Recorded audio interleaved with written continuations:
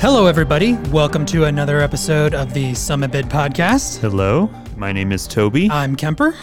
And today we're going to go over the state of Nikon in 2021. But first, we have kind of like I think the way to come at it is that we've talked about Nikon quite a bit over the last few weeks. Mm-hmm. Well, for obvious reasons. For obvious reasons. And I think we kind of wanted to consolidate some of our thoughts into a single podcast where we can kind of talk about Nikon's future. We did a similar thing with Fuji and their GFX system last week. So we may be kind of slowly working through the different systems here and there. And so this week is Nikon, but we actually have some pretty significant camera news. Some pretty significant news. Blackmagic always blindsides everyone. Like no one's ever expecting their cameras, and then bam, it's out. You can pre-order it now. Yeah, but before we share with you the Blackmagic Pocket Cinema Camera 6K Pro stats, we would love it if you would hit that like button. Oh yeah, and then also if you like content like this, then we would love it if you would subscribe. We just uploaded a review of the VideoMic Pro Plus, which is a really good review. And then we have a couple of cool videos coming up in the next week. Like we've got a photo editing tutorial coming up. We've got 2 camera first impression videos coming up. It's gonna be a lot of fun. It's gonna expose my Nikon bias. Oh boy, your brand new Nikon bias. It's fresh, so it's as bad as it gets. The honeymoon period, right? Oofta. Okay. So it's time to dive into the Blackmagic Pocket Cinema camera. Now, see, I, as a primary stills photographer, I still consider myself that, even though I shoot a lot of video out of necessity. I don't know anything really about the Pocket Cinema cameras other than that they look kind of wonky. So Toby's going to have to really explain what makes this camera so cool.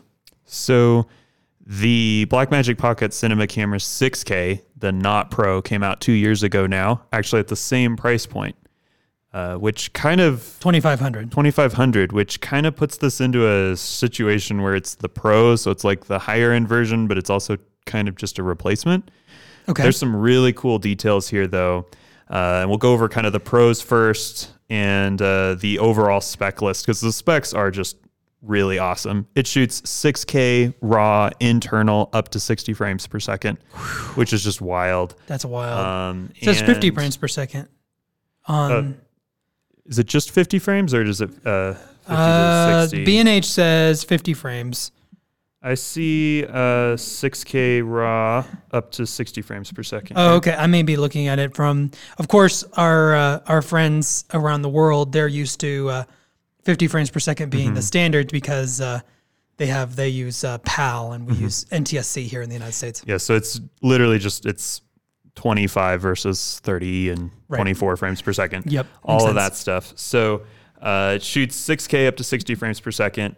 Does not shoot it up to 120. There actually was some people thinking that it would do that. I believe that the DP's Journey thought it maybe would shoot that, but it didn't end up doing that, which is kind of disappointing. I feel like 6K at 60 frames per second is plenty of hard drive punishment for me. That's crazy. Especially in RAW, which is just really fun to have that kind of flexibility. It does not shoot 4K RAW. A lot of people were upset about that. It only shoots ProRes 422 HQ, so it's downsampled, I would assume. And it shoots that up to 60 frames per second. It appears. Let me see.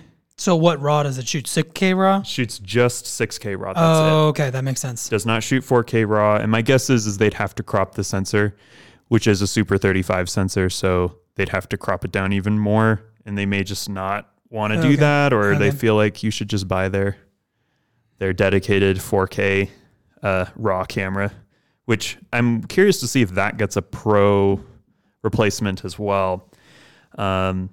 The camera body itself is kind of a DSLR design, and they've made a lot of improvements here. This is where the differences are really gonna pop out. They have put in ND filters internal, which is super exciting. It's 2 to 6 stops, which is this is one of the first times, especially at this price point, $2,500 built-in NDs. That's crazy. With buttons on the back to control that. It's a chunkier camera. I believe I heard it's nearly the same or is the same width, so this way, but it's quite a bit taller. Okay.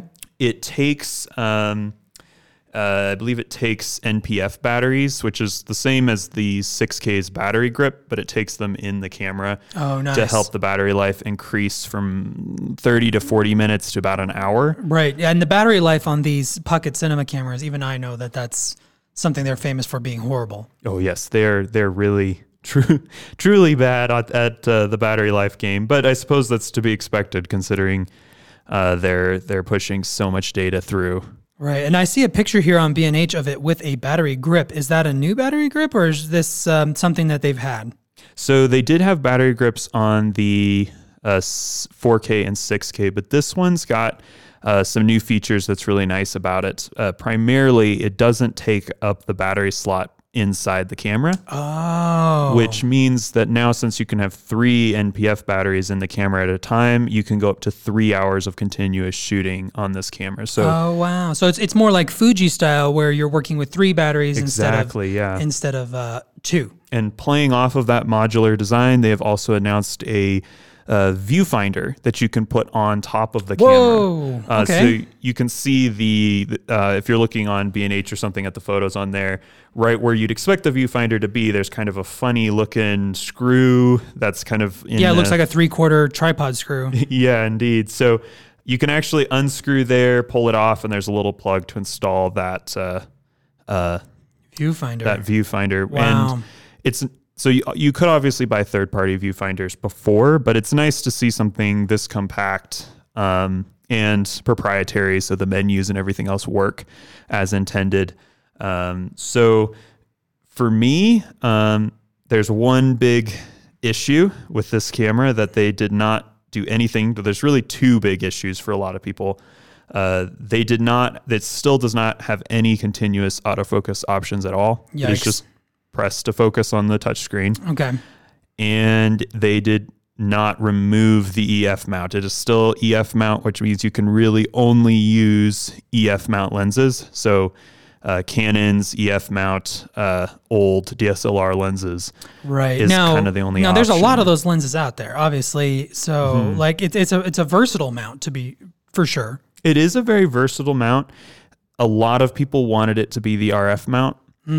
Because you can use EF lenses on the RF mount. You can use EF lenses on that mount, and it completely blocks people like me out from buying the camera. If I wanted it, I'd have to switch to Canon and get the adapters and everything else. Like, I can't just use my Nikon lenses, or before when I was shooting Canon, I couldn't even use my RF lenses on this camera. Right, so you have to switch over to it, or you have to have those lenses on a backlog. A lot of people, I think, were hoping that they would put some sort of mirrorless mount on it, like the Blackmagic Pocket Cinema camera 4K. Boy, they have a mouthful of names. And that's Micro Four Thirds. That's correct? Micro Four Thirds. And then there's is there any that's E-mount? A Sony E-mount? There's no E-mount Blackmagic. Okay, interesting. Because to me, that almost makes the most sense, because you can adapt a lot of things to E-mount too, and Sony's kind of the hot ticket in town with third party and everything else as far as that goes. So the reason I was hearing why people wanted the RF mount is they like the size. For it being a really large mount for larger lenses and stuff like that. And a lot of it would adapt over to Canon very well. And the Red Komodo, which is kind of in a different scale to this camera price wise, it's $6,000. But similar kind of, I believe it's 6K RAW is what it shoots. That has an RF mount and it has continuous autofocus. So, oh wow, okay. The Red Komodo definitely kind of. Now I'm guessing the Red Komodo is a higher price point though.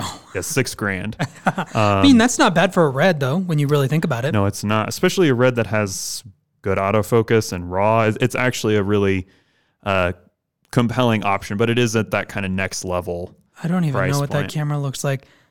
There it is. It's like a box. Cool. It is. So that was kind of the last thing I was going to say is a lot of, I obviously was consuming a lot of content about this camera yesterday. And one of the things that I heard was some more cinema people were a little frustrated that they kept the same shape for the camera. So it's got that DSLR mirrorless camera shape.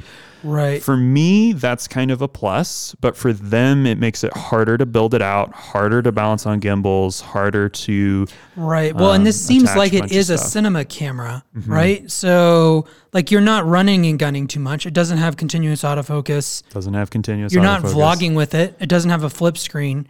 So I get that a little bit. Like why stick to the DSLR form factor when you're not really being able to use this in a way that you would a run and gun mirrorless camera, like the A7S III, you can, there's an element to where having it have the form factor of a normal stills camera makes sense. I understand that doesn't make a ton of sense. But I think that it's a single operator choice. It's the idea of you're alone doing a video shoot. And that makes it maybe a little bit easier to use. I mean, in the mountains, like for what we do, I probably will not be getting this camera. I would love to try it out, and 6K RAW would be really cool. But I can see in that situation having that, in your hands, using the camera, this is a really nice form factor. But like they said, building it out, that's a frustration. And balancing the 6K, which is very similar to just heavier and a little larger on a gimbal, was really tough. So it's going to be interesting to see as the reviews roll out. It's also interesting that they didn't really do anything to the actual image quality. It's all quality of life, camera body improvements, usability improvements, the flip screen, the battery life, the viewfinder, which are all really, really cool improvements. The NDs, probably the biggest one, is those internal NDs. Now it's a flip out on the screen. Just like Sony A7 III. Okay. But it doesn't flip forward like Canon. My understanding is it does not. Okay, cool. That makes sense. It's just like the A7 III or the Z6 or whatever, where it just pulls out and tilts up and down, which is really cool that they added that. Tilta, actually, I don't know for sure if it was Tilta, but one of the camera modification brands actually did that for Blackmagic cameras. They would, the 6K and the 4K, which have the locked-ins back panel, they would actually make it where you could swivel it that way. So Blackmagic basically was just like, yeah, that is better than just bolting it onto the back and expecting you to deal with it. Okay, well, very interesting. Let us know in the comments if you're planning on getting it, or if you aren't, maybe what the deal breaker is, because that price point's kind of wild. Most videographers could at least consider it, which is different from a lot of other cinema type cameras. Right. Like, okay, but I look at this and I'm like, the R6 is this price. The Z6 II is this price. It's cheaper. Yeah. With the RAW upgrade and the Ninja and everything else. Like, there's a lot of cameras that are very similar. Why would you pick this camera? Like, I'm saying this from a somewhat, like I only shoot hybrid. So, like, I'm just kind of curious as to, like, I mean, I guess the 6K, I'm looking at it, the built-in ND filters, these are some really cool things. But it seems like there's other options out there that are a little more versatile for this amount of money. So, like, anyway, I don't know. I just, it's not a tool I would really go for anyway. So I don't know. I don't really I can't have an opinion, right? So, well, I think that you have a strong point. I think that the Blackmagic cameras just aren't for most people. They definitely have that cinema camera thing where you're fighting the camera quite a bit. Like, people have been dealing with the battery life and the shape of the camera and all kinds of things. Right. All in the name of getting the image that they want. I mean, 6K RAW is on a different scale from like 8-bit 4K downsampled or whatever that a lot of these cameras are shooting. Right. You have to ask the question yourself, though, is am I going to be able to actually take advantage of that flip extra quality, that extra dynamic range, the extra color flexibility and extra colors that it's going to be capturing than an 8-bit camera. Are you going to be able to take advantage of that? And for me, I would love to have this camera or a camera like it as another tool in my toolbox if I had the budget to have it. Okay. I would love to have something like this for shooting documentaries and shooting some of those things where you really want to flex hard on the quality. You want some cropping power. You just want the best image you can afford. And that's what Blackmagic's done from the beginning, from the original Pocket. It's been about giving you the best image quality. Okay. And all right. at a cheap price. Because with stills cameras, there's ways to get high resolution or higher resolution without spending tons of money. All stills cameras shoot RAW. Right, that's true. Not all video cameras shoot RAW. Yeah, that's true. And, you know, there are some projects I could see really enjoying this camera on. I think that I would only be able to have it as another camera in my bag, though. And I think it's that way for a lot of people. But of two lands, a fairly small but sizable YouTuber, he uses the 4K and 6K. Oh, interesting. Of two lands. For his work. And I've loved the way that his image looks. A lot of that is going to be his processing, his style, his own thing. But some of it does come down to the fact that he shoots RAW and puts in the effort. He released an Antarctica series recently. And he actually was shooting on the Blackmagic 6K. And the EOS R was his two cameras he was using. Oh, interesting. A portrait of Antarctica. I see it right here. Mm-hmm. We will link this in the show notes. Indeed. And you should definitely go check him out. I feel like he flexes the camera well. You feel like the image looks sharp, but not ridiculously sharp. He flexes the colors well. He uses, I believe, Film Convert pretty significantly for his work. And there was another one he did on surfing recently with the 6K that I feel like really kind of shows some of the power of the camera. It's not that you can't do that with a stills hybrid camera, though. That's something anybody out there who shoots stills or can't afford a camera like this or needs autofocus, you can still do this very similar things very effectively. And you can kind of tell that you have to really pay attention to be like, oh, that's maybe the EOS R and not the Blackmagic Pocket 6K. Oh, okay. Right. He definitely, there's some shots where it's like, oh yeah, he's definitely using what this camera's good at. But there's other shots where it's like the EOS R works just fine. And the EOS R certainly isn't blowing any minds with its spec sheet. So no, but our videos can attest to that. We have a lot of videos that we shot with the EOS R that we really like. So yeah, love the colors on that. But we should probably we can start our little segment talking about Nikon with actually a little bit of Nikon news, in that they have just released the firmware update 1.10 for Z6 II and Z7 II. And this is the firmware update that was promised that's going to give the Z6 II 4K 60. Hallelujah. I partially got the Z6 II hinging on this release, so I was waiting excitedly for it. Yes, and it also improves IAF. Looks like eyes can be detected even when the person's face is smaller than before, supporting comfortable and stable shooting.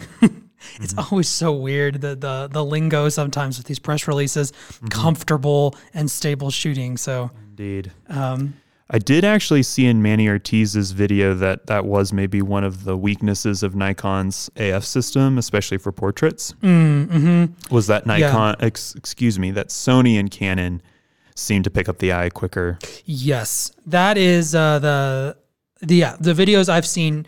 I've used on the Z system. I've used both the Z6 and the Z7 over the last 2 years.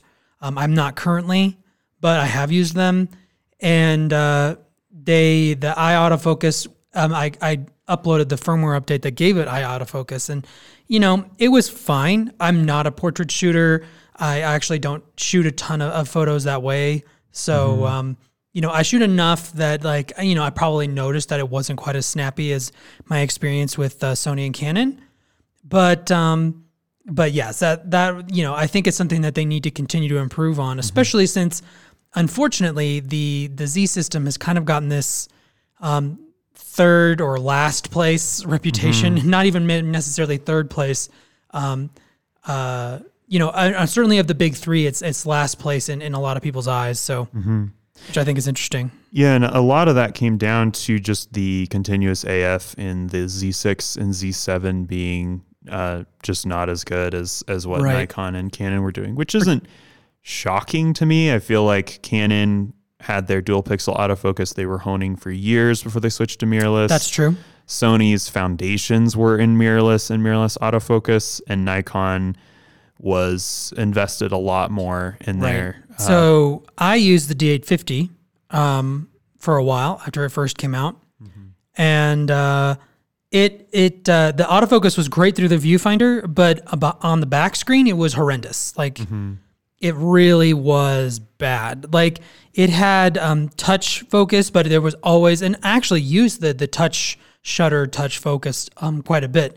But I'm also a landscape shooter primarily. And like, even then I'm like, whoa, this is super slow. In video, it was a manual focus only camera. Like that's just, we used it a lot for video. We actually had, I was actually doing my most, I shot the most client work, video for client work with the D850 than I have any other camera. Which is hilarious. Image was the really image nice. was great. The video image was great on the D850. And like back then, that was one of the first times like full frame 4K was a pretty new thing. And that was one of the first ones that like cameras you could get and be like, wow, I can get super wide 4K. Like it's interesting how quickly things have changed now. Like full frame 4K isn't something anybody even like, that's not even a discussion anymore.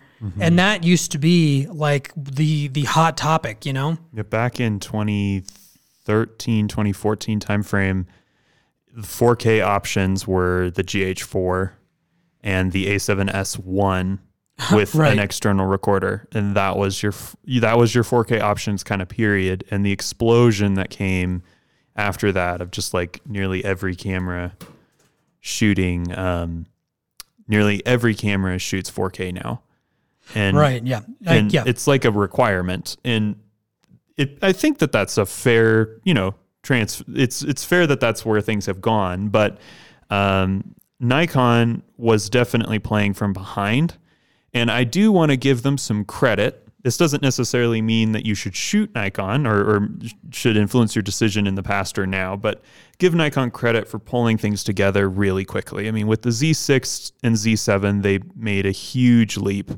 in their phase detect autofocus, on sensor phase detect autofocus for mirrorless. Yes. They really handled the transfer over with really comfortable to hold cameras, some of the best ergonomics, kind of holding on to their heritage without getting too obsessed with getting really small. Although there were some weird things with them not having a battery grip for the Z6, Z7. Yeah, that was very funny. And like, I feel like, and that people who are too hard on the Z6 and Z7, even the original ones, are people who haven't used them. Like in use, they're some of my favorite cameras I've ever used. They are very fun to use. They're very ergonomic. They feel balanced. They balance well with the lenses. There's just something about them. And what's funny is that their form factor isn't that different than Sony. Which that to me, like, I've ragged on Sony's ergonomics probably ad nauseum to a lot of people, but it really was something that was frustrating because I'm like, here's the Z7. It's the same size as the A7R4, and it is so much more comfortable to hold and use. Like, I don't need a battery grip with the Z7, whereas with the A7R3 and R4, I really felt like I needed it. And so it's like, it's subtle little things. It's button placement. It's the grip shape. It's honestly like the way that the mount is. I think that it's just not as comfortable. And it's just like ergonomic is like Nikon has a history of creating cameras, and so does Canon. Sony doesn't the same way. And so I just don't think that they approach their ergonomics as important. I don't think that they probably in their development process look at it as important as Nikon, because when you pick up a Z7 or a Z6, it really is a wow. Like this is so much more comfortable, especially if you're using a Sony at the same time. And what's interesting is that I was using, so I never used the Z6 and Z7 on their own. It was always in parallel with Sony. And you know, it's a long, kind of a long story on how all that developed. But so when I would use them together, part of the time it was with the R3 and part of the time it was with the R4. I always just enjoyed using the Z7 more. I didn't have any telephoto lenses for the Nikon, so it was always going to be that more standard or wide angle focal lengths that I used the Z7 and Z6 with. So, you know, it kind of over time turned into where my longer focal lengths were Sony, and then I was using the Z6, the Z7 and the excellent 2470 2.8.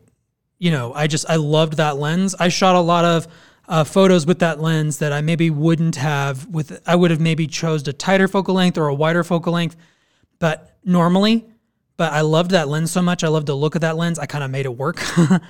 So, and there's very few, especially zoom lenses. I've done that with primes, but I don't know that there's been any zoom lens that I'm like, go out of my way to figure out how to use in a situation. So. Yeah. And I think that with Nikon's Z system, something that can kind of get swept under the rug is the lenses that they're releasing. Yeah. Because obviously they may not have all the lenses you need yet, although they now have the Holy Trinity. They have a lineup of 1.8 primes and believe it's a 1.2 50 mil. They do. They have a 51.2 and then a 56 095 Noct, which we've kind of kicked around quite a bit because it's a little bit of a ridiculous. I would love to rent that lens and use it for a very specific shoot. Like an astrophotography film used the 20 mil 1.8 and the 56 0.95. That would be a really fun combination. Stay tuned. Subscribe for that this summer. I'm going to drop like $300 just to rent it for 3 days. Right. I think that the fact that Nikon's stepping up their game, they made some really good f-mount lenses right at the end, but I think that they were always fighting the f-mount. They were. Canon decided to switch from FD to EF. Right, in the 80s, late 80s, 80s. Made a lot of people super mad, obviously, and Nikon was like, no, we're not going to do that. I think that they really were paying for that in the lens designs. I think that they had a harder time making them as good as Canon was able to do. And right. I mean, they were sharp. There was some limiting, and it has that. I mean, if you've ever used a Nikon DSLR, that little mount, it just feels small, as similar to the E mount, the Sony E mount. And I can't help but wonder whether, you know, in 10 years, whether Sony is going to be feeling that as well. Because part of the advantage of the Z system is this new mount is significant. It's huge, for one thing. It's huge. And it seems like the image quality that you can get with it because of the distance and the way you can make your lens design is over time going to be game changing. And I can give an example of this. So one of the lenses I've used with Nikon is the 24 to 200 travel zoom. I believe it's f4 to f5.6, so it's a variable aperture. This is not a lens I would normally use. It's the size. It's smaller than a 2470 2.8. It's a 24-105 size is what I would say.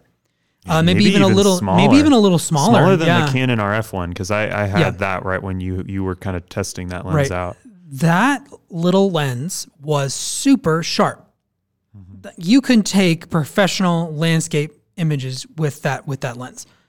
And that's coming from someone who's I'm both a lens snob and a sharpness snob. And I'm like, I could use this lens. Like, this lens is great. Now, Nikon's not the system I'm in, and that's right this second. And that's There's a lot of reasons about that. Their telephoto game isn't awesome. Well, they just don't have any. They just don't really have any. They have the 70-200, and then you can adapt. Yeah. But I think I'm always going to have kind of a soft spot for it, the Z system, and now that you're in it for video, which I think is going to be interesting to a lot of people. I'm sure a lot of people don't understand, but actually Nikon, it's my favorite video shooting experience, especially particularly because I am a hybrid shooter. So Canon's video is probably better quality overall, like on the R5. If you're comparing the R5 to the Z7 II or the Z6 II, it's in a little bit of a different plane. It's also in a different price bracket, to be fair. Well, it is for sports and video shooters. But a really interesting point is the Z7 one, if you need just accurate single point autofocus, like for a landscape photographer potentially, you can save almost $2,000 and get the same resolution more or less. Right, the same. And I actually raised this point in my a couple weeks ago. I published a video kind of going over the R5, the Canon R5 for landscape photography. And to me, that's a major consideration. If you're just doing landscape photography, as I mentioned in that video, I don't know that the current Canon R5 should be your first choice just purely for that, because the Z7 I, they can be had for, used or even sometimes new for around $2,000, which is insane for that camera. And the image quality is as good, if not a little bit better. I like Nikon colors a little bit better for landscape. For portraits, not necessarily that way. I feel like there's less of a look to it. So like when I'm thinking about color science, I'm looking for either a look or I'm looking for something neutral that I can work with. And I feel like both Canon and Sony struggle with kind of in between. Like they don't really have a look, but they also aren't fully natural. And I feel like Nikon, there's like a base level naturalness to it that allows me a lot of editing latitude and creativity that like I with Canon and Sony, I don't have the same way. Yeah, I think it's going to be really interesting to see how I end up growing with the color science, because I am colorblind. Right. That ends up coming up a lot, but people can, measure how important that is. But that's a huge problem for me with Sony, and Sony is my home brand kind of. That's the one that I started on, and I keep ending up back with is Sony, and their purple shadows in particular give me trouble because I don't really see them. I think I see them as more pleasant than other people see them. That's true. That ends up feeding out a result that looks good to me, but not to other people. Do you think you'd have that trouble with the S3? I question having that problem with the S3. Now, like you mentioned last week, the S3 is probably, that was out of your budget to add. It was out of my budget in this situation, but I would love to try the S3. Because people are going to be commenting down below, well, then why didn't you go with the S3? The S3 doesn't have these problems, da-da-da. And that is that's something we talked about when the S3 came out. That is a hilarious phenomenon with camera gear. Is that when people when a company fixes an issue in one camera, for some reason people feel like they fixed the issue with all their cameras, like they don't continue to buy them. Like a great example of this would be is that like. A lot of the things that Sony did fixed with the A7S III, people are like, oh, well, Sony's fixed it. And I'm like, the A7 III, the original A7 III hasn't changed. The R3 hasn't changed. The R4 hasn't changed. The 6600 The 6600 didn't change. Like it's not this magical thing. All of these cameras out there that are available and options that didn't change. But in people's heads, they're like, oh, Sony fixed it, so we can move on now. They have flip screens now. We can move on now. They have 10-bit internal. We can move on now. They have 4K 120. Right. I mean, that is definitely a phenomenon. And Canon has done that to some degree. And I think all these companies do that to some degree. I mean, autofocus gets fixed in a camera and people are like, oh, well, we can move on because they fixed it. Well, I think that one thing that gets to people I know this gets to me, and you can let us know in the comments if it gets to you as well, is the idea of, I just want to know it's there. I've definitely noticed that with people. Like, they want to know there's 4K 120 in the system, even if the camera they're going to buy, no matter what, isn't going to have it. Like, it's just, they want to know it's in the system. So in theory, you can access it. And the same thing's true with RAW. The same thing's true with 8K. Like, once again, the A1 is the only Sony camera that shoots 8K right now. Right. But everyone's kind of fixated on it as like, oh, now Sony's an 8K system. It's like, well, if you can do a $6,400 camera, then yes, it is in the system. But if you're using an A7 III, it did nothing to help the A7 III shoot 8K. Right. But the fact that it has it now is making a lot of Sony shooters more comfortable, I think. Right. I know Brandon, who's on the show, like, he's kind of mentioned that it's just nice to know that Sony has 4K 120 that he can upgrade to. It's nice to know that. So I think that is valid, but it's also, there's a degree to which it's like, well, if it's not in the camera you are going to buy, it doesn't help you that much. Well, and that kind of plays into something that happens a lot. And we also talked about this on our brand loyalty episode, where people are, they get very brand loyal. They, everything in society and everything is a pick your pony, choose your team, fight for your tribe. Like, it just is, that's politics and everything, and cars. We talked about that in that brand loyalty episode. But I think with camera gear, in actuality, it is like, I'm not going to say that you should be switching all the time, or you can switch all the time, or whatever. Although it is somewhat, it's more feasible now, I feel like, in some ways. Especially if you don't have a huge catalog of lenses. When you build a huge catalog of lenses and stuff, like the biggest catalog of lenses I've had was Sony, and that was the hardest to switch. It was hard to switch out of Sony when I was fully Sony and had a catalog of lenses. But like, if you kind of stay a little lighter and faster, or you use multiple systems or whatever, you can kind of start to see that, like, it's not all, like, maybe the tribalism is not, certainly it's not healthy. And not everyone out there can try out multiple cameras. But with a camera that you do choose, you don't have to prove that it's the best. And you don't have to put other companies down or other people. It gets even worse when it turns into other people down for using something in particular. And what's funny is that, like, Sony is kind of the center of this right now. And for a long time, they were the victims of it. Canon shooters in particular were very hard on Sony shooters. Just all the way around. They, stop me if you've heard this one before. They're a consumer electronics company, not a camera company. Yeah. And guess what? They're a camera company now. Like, Sony is legit. They're here.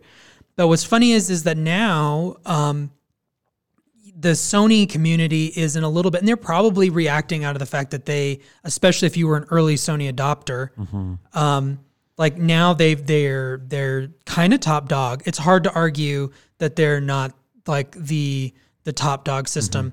Like, if you're just generally getting into photography, it's hard to argue that Sony isn't the best.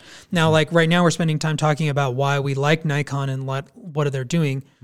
Sony's mirrorless system is so much bigger than Nikon's mirrorless system. It's huge. There's way more bodies and lenses at every single price point.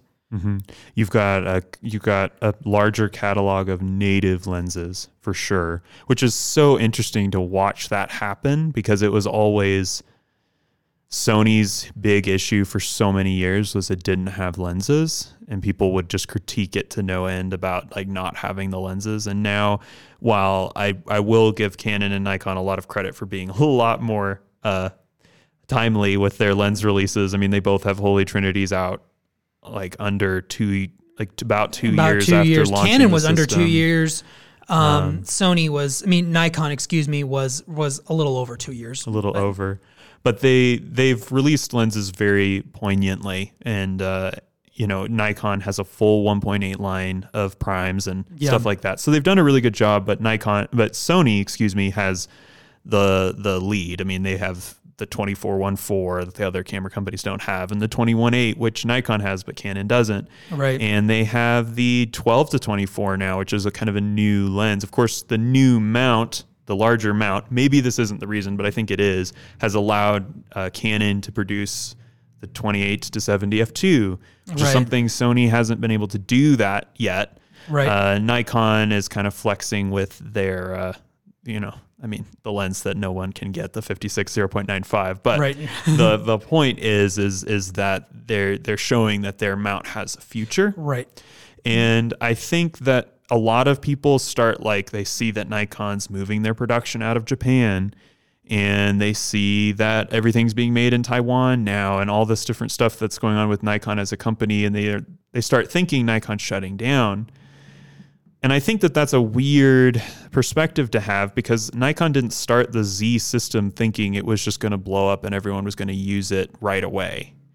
Right. That's a really good point. Just like Sony didn't think everyone was going to use E-mount right away. It was a long game Sony was playing.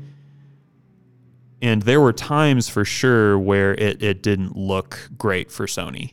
I remember with the autofocus just dragging on and on. The autofocus wasn't super accurate, and the camera bodies weren't super weather sealed, and they didn't have a high-end pro body, or they didn't have the high-end pro glass, and people weren't switching. Battery life were problems. And they ironed out those issues, and probably around 2018, 2019, everyone just across the whole industry was like, wow, Sony's done it. Like, they've really done it.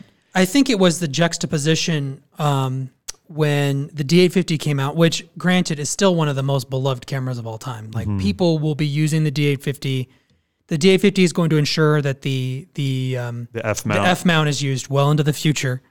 But I think when just a few months later, Sony announced and released the R3, and it matched so much of the D850 with better autofocus in a sense. I mean, I think you could argue the continuous autofocus for wildlife and sports is probably better in the D850 through the viewfinder, but just overall autofocus was better with the R3. It was small, light. The batteries were really good because it got that new battery that had been in the A9. Everyone was kind of just, their minds were, the Sony took the R2, which is a camera a lot of people liked but had a lot of issues, and they fixed the problems with it. They were like, oh, okay, we'll just fix it. And I think that was a little bit of a new concept. In a lot of ways, it's a new concept that like Nikon has adopted, because look at the Zeus 6.2 and Z7 II. They're just fixed versions of the Z6 and Z7. The names are so similar, it kind of gets jumbled in my head. Sometimes I have to be like, oh, it should be called something different. But yeah, for sure. So I just think that's kind of where the world was like, okay. And then the A7 III came out the next April, and then that's really when. Yeah, and at that moment when the A7 III was announced, it's important to remember Nikon's competition was the D750. A camera that was already pretty old. Right. Didn't shoot 4K at all. Right. As a DSLR, had a mirror in it. DSLR, yeah, and just compared, like I was there and I was in that market looking for that kind of camera at that time, and it was really hard to not see. And the Canon had just announced the 6D Mark II, which was disappointing when it was announced, and then the A7 III made it look way worse than it was, and at that moment, for a flash moment, it looked horrible for Canon and Nikon, and Sony really had pulled ahead in a way, because it was the A7R III versus the 5D Mark IV and the D850, right? And it just looked like the future, and it looked like Canon and Nikon were in the past. But it's easy to forget that same year, Canon and Nikon launched their mounts. Right, they did. Just like 4 to 6 months after the the A7 III. And they launched them very close together.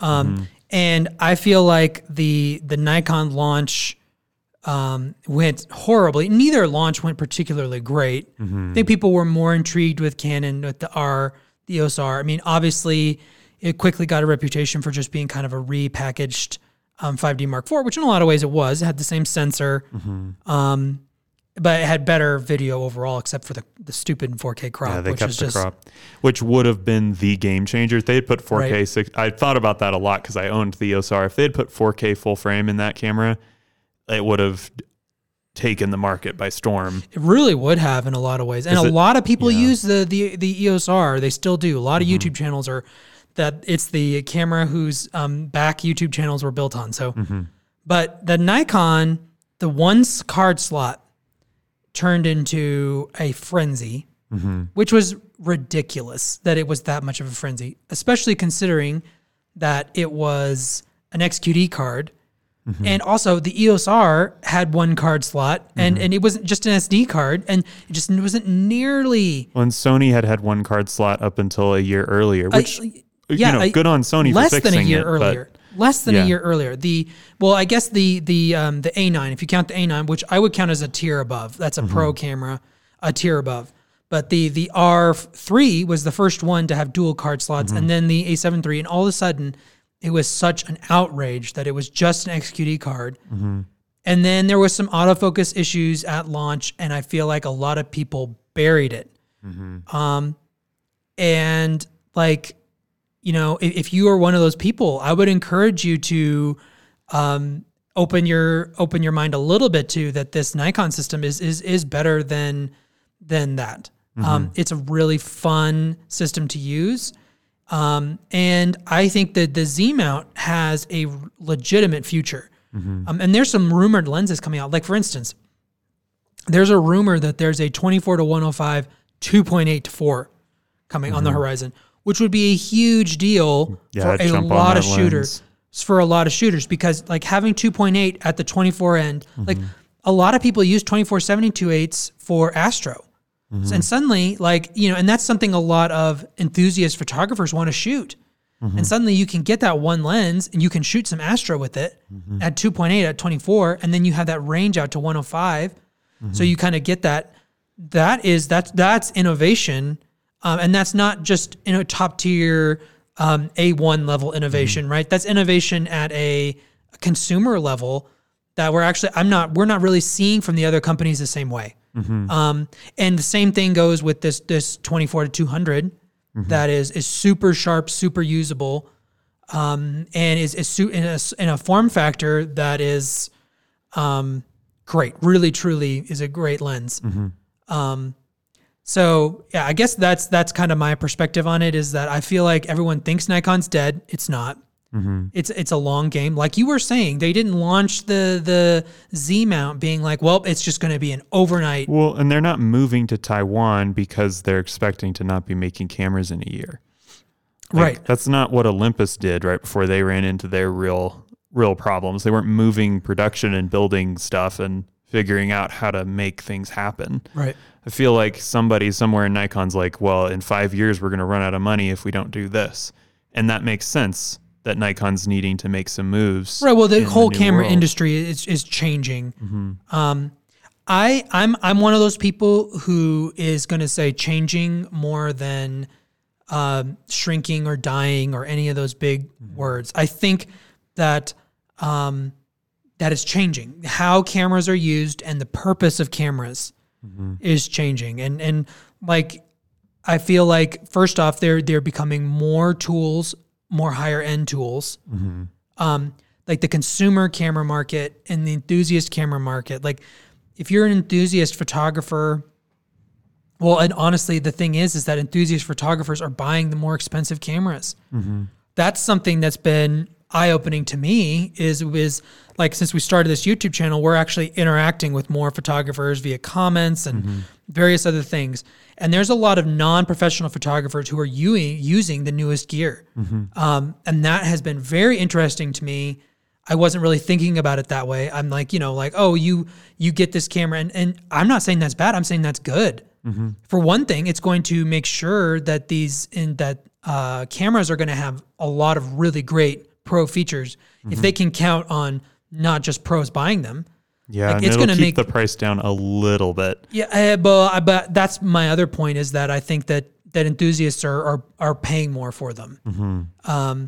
And I think that that's just what's going to happen over time, is that, yes, it may shrink or change the emphasis, because that consumer market is going. It's just not the same. It's never going to be the same with cell phone, now that we have phones to do a lot of that, like, grunt consumer photography work. Take a video of singing happy birthday, which honestly, like, I feel like that's a relief for some people to not have to deal with it, because they just don't want to, for their vacation camera or whatever. They want to just have it just work and capture the memories. I remember a few years ago, I was talking about how I was excited for cameras to not have the mode dial be pro focused. Like, they even somewhat pro cameras had on the mode dial had like the little mountain peaks and the guy running or whatever. And I'm like, at some point it's just going to get that, those are just going to go away, and they are completely gone. They're just not even a thing anymore. The Z6s has an auto mode, which makes sense. And that's it. Everything else is the exposure modes and custom user settings. Right. Which just shows that they're expecting you to invest a lot of time and energy into figuring out how to use your camera. And honestly, I've heard people say they've got to get easier to use. If camera companies think you're going to spend a lot of time figuring it out, I don't think they're going to optimize for ease. Well, and I think it's look at who's buying the cameras now. It's enthusiasts and professionals. Like, they're buying a lot of cameras, and they're the people who are camera geeks and all of this stuff. Like, we're both camera geeks, major camera geeks. Oh yeah, for sure. And like, we spend a lot of time, and we want it to be super customizable and honestly super complicated. Like that's actually something that we kind of like, is the complexity of dialing it in and all of this stuff.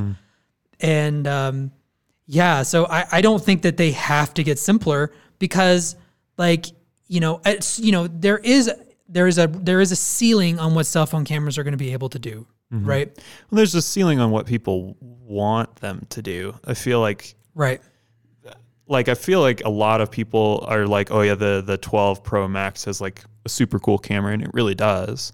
It is. It's a great camera. It's certainly, I don't take photos with it, and I'm like, oh man, this is close enough. I'm not like that. I'm sorry. I mean, I'm not necessarily going to look down on you if you feel that way. But, like, all my other professional cameras and lenses, when I look up close and zoom in on the even the raw files that come off the 12 Pro Max, I am not like, oh man, I don't know, this could be my wide angle, right? And no, sorry, it's not even close to me. And the footage is such an interesting question, because we've used some 12 Pro Max video, and we will continue to use it. It looks great, but it still looks more digital than anything I've seen. Even in some ways, even older phone cameras, like, they look sharp, they look detailed, but they look digital in a way that's difficult to put a word to. Like, it's just like, when you look at them, it's like, wow, that's really nice that it has that much dynamic range, but it just looks so sharp in a very specific way. Yes. That a lot of filmmakers and video creators are desperately trying to not look like. Right. And because it looks like a video of something, as opposed to like a window into what real life feels like. So maybe that's what it is. I have a kind of it's not even really a theory, it's just a thought on that.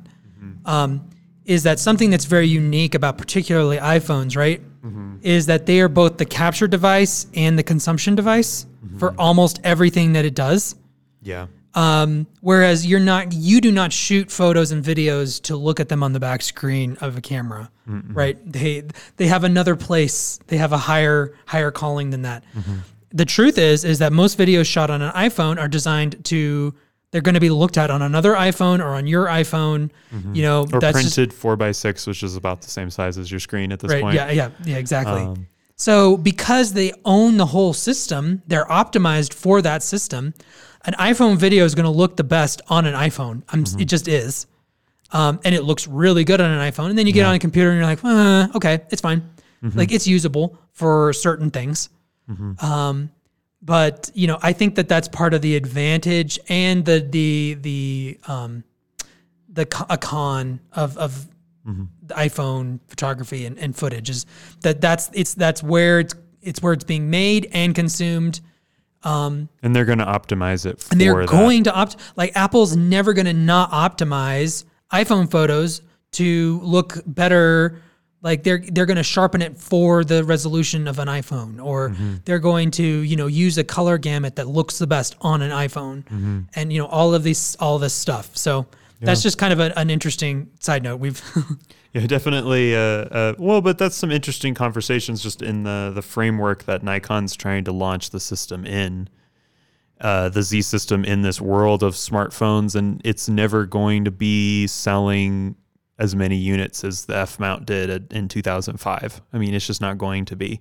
So they kind of have to target a different market. And interestingly enough, if there's one huge weakness with Nikon right now, I did kind of want to go over this, is they have really filled out now the prosumer area, cameras that are worth somewhere between like $500 and $2,000. Like they have so many options. You've got within that price range, you've got the Z50, their APS-C camera. Right. You've got the Z5. You've got the Z6. Z5 and Z6 are weirdly very similarly priced. I don't know, like that's just a weird kind of quirk of the market right now. Z5s and Z6s, original Z6 to be clear, are about the same price. And then you have the Z7 and the Z6 II right now are hovering on that high end of it. Yeah. High end of that $2,000 price point. And then above that, you have the Z7 II, and that's it. You don't have anything else Z mount that's higher than that. And to be honest with you, you have the D6, which was disappointing when it was announced. Oh, such a disappointment. Such a disappointment, especially when Canon came out with the 1DX Mark III and really did some interesting Honestly, things. I feel like with the D6, that was a giant why bother. Like for them, like I feel like, and you know, maybe it just was in the development cycle so long by the time they realized that it was going to be a completely irrelevant camera when it hit the market. Well, and they wanted to get something for their Olympic shooters for 2020. I feel like with the Tokyo Olympics in 2020, which of course, like we don't need to explain all that. Why that was a disaster. Indeed. But I think that the Z9 or Z1 or whatever it's going to be called is on the horizon. I'm going to be very interested in how it matches up against the A1. I think one thing that's rumored that's going to be a difference is that it's going to shoot 20 frames per second mechanical. So not electronic, mechanical, whereas the A1 only shoots 10 frames a second mechanical. And like that there's going to be a segment of shooters who are going to be drawn to that. They just are. And then, you know, we can argue all day long whether Sony has made mechanical shutters irrelevant. I don't think they really fully have. They've certainly become the closest that it's ever been. But I also think that mechanical shutters are here to stay for certain applications. I don't know that electronic shutter will ever completely replace it. A year from now, I'm going to play this soundbite and be like, well, what an idiot. But I think there's a certain thing with mechanical shutters that like is just important. So I wonder if it's one of those things where it's a mechanical thing that isn't necessary, or if there's a level of just this sounds weird, but just hearing the camera actually take a photo is something that people may really always kind of want their camera to do. I don't know how far we are away from the first camera that doesn't have a shutter. Doesn't have one at all. Doesn't have one at all. A physical shutter, of course. Mechanical, right. Mechanical. So they need... So one thing I think Nikon needs to do is obviously the Z9, Z1, their pro camera. But I think that there's a gap there that's kind of awkward, because the Z7 II is I think competitive for landscape shooters, portrait shooters. Hopefully this eye autofocus game makes it even better, but their autofocus in firmware 1.0 It's on the competitive Mark because of its IIs. price point. It's very competitive because of its price point. It does have nice video specs as Right. well. It shoots, you can get it to shoot RAW, which is really cool. You have to pay for the firmware update. So, video, it's definitely not a slouch. It's no R5. Right. But it is that notch cheaper. I believe it's $500 cheaper than the R5. I'm actually looking up what they sell for. $3,000, isn't it? Oh, yes. Yeah. It's $900. $3,096. So $3,100 Oh, it's $3,100 on B&H right now with an FTZ adapter. Oh, nice. So, $29.96 without the adapter. Sorry, So it's $3,000. So it's $900. So it's $900 cheaper. It's a great camera for $900 cheaper. Same resolution. Right. As someone who's used the R5 a lot and used a Z7 I, like it's right in between there. Like that is a sweet spot. So yeah, I should. And it has dual card slots now. A lot of these issues have been solved. So anyway, I think that was our goal setting out here is to kind of be like, hey, at least pay attention to Nikon to some degree. I don't think they're going to lose out totally. I think that we're going to see a resurgent with them. I think it may be a year, it may be 2 years from now, but all of a sudden people are going to be like, wow, look at Nikon. They are legit. That Z mount you can do so much with. And like, the camera bodies, they will have caught up on autofocus because they will catch up on autofocus. Like that's just, they're having their issues now. Like you said, they started behind both Canon and Sony. They will catch up. It will be indistinguishable. And, Nikon brings a Nikon-ness to it. Like a camera nerd, a design philosophy that like, if you get it, you get it. If you don't, you don't. But Nikon definitely has that factor. There is one thing I think Nikon should release, and I'm kind of asking for this from Nikon. You've made your A7 III competitor line, your A7R competitor line, right? They have those two lines. Make an A7S line competitor. Make a camera where people are kind of, well, first of all, make it shoot 10-bit internal and have N-Log actually work internal as opposed to having to use an external recorder. Maybe even do raw internal, but I don't think that's necessary. And put 4K 120 in there, and put a flip screen on it. Do those things that you already have in your system, things we already know you can do. We know they look good. 4K 120 is a maybe. Okay, yeah, 4K 120. We don't know for sure they can do that, but they need to be able to do that at some point. Right. Release that camera, and people will take the whole thing more seriously. Because I don't think very many people are too on the thought that they're not okay for stills. I think that there's this idea that they're worse for video than they actually are. And there are some holes, like they don't shoot log internal. I love the flat profile, and we'll talk about all of the details about shooting video on the current ones in other videos and on other podcasts. But that camera would be a huge step in the right direction with Canon and Sony pushing so hard on those video specs. People aren't even seeing that the Z7 II is very similar. They're just seeing that it doesn't have 8K and it doesn't have 4K 120. And that's a problem for Nikon. They need people to see, even primarily still shooters, that they are at least in the game video-wise, which they are in the game. They're not as confined as Canon and Sony with video. Canon and Sony have cinema lines they are continuing to take bites out of with their cameras, and they're kind of have to. They're kind of, it's a little gun to their head a little bit with it. Nikon doesn't have that. So make Sony and Canon do that by releasing a camera that really has things that Canon and Sony wouldn't cannibalize. Release a camera, like they could beat Panasonic so fast. Like the camera I just said beats anything Panasonic has because they've got good autofocus. And their video autofocus is not as much of an issue as theirs. I've really liked it so far. Stay tuned for the video that is going to come out in just a couple days. It may even be out, like it's coming out so soon after this podcast that is probably like you almost certainly will be able to watch it, and we'll make sure it's linked. Where you talk about like some of your discovery of the autofocus stuff with the Z6 II. The Z6 II, take it out in the snow and test out that weather sealing, which was a huge part of why I picked it up. But All right. I think that's all we have time for Yeah, today. really, we are out of time. Thank you so much for listening. We appreciate our audience and our listeners. And again, if you like this video, please give it a like. And if you made it this far, you either really liked it or you really didn't like exactly. it. So as we're learning, indeed. and then subscribe for a lot of this content. We're going to be doing a lot more outdoor content soon. As we mentioned last week, we just have not been able to get outside much, especially into the mountains. The avalanche danger in Colorado has been bonkers.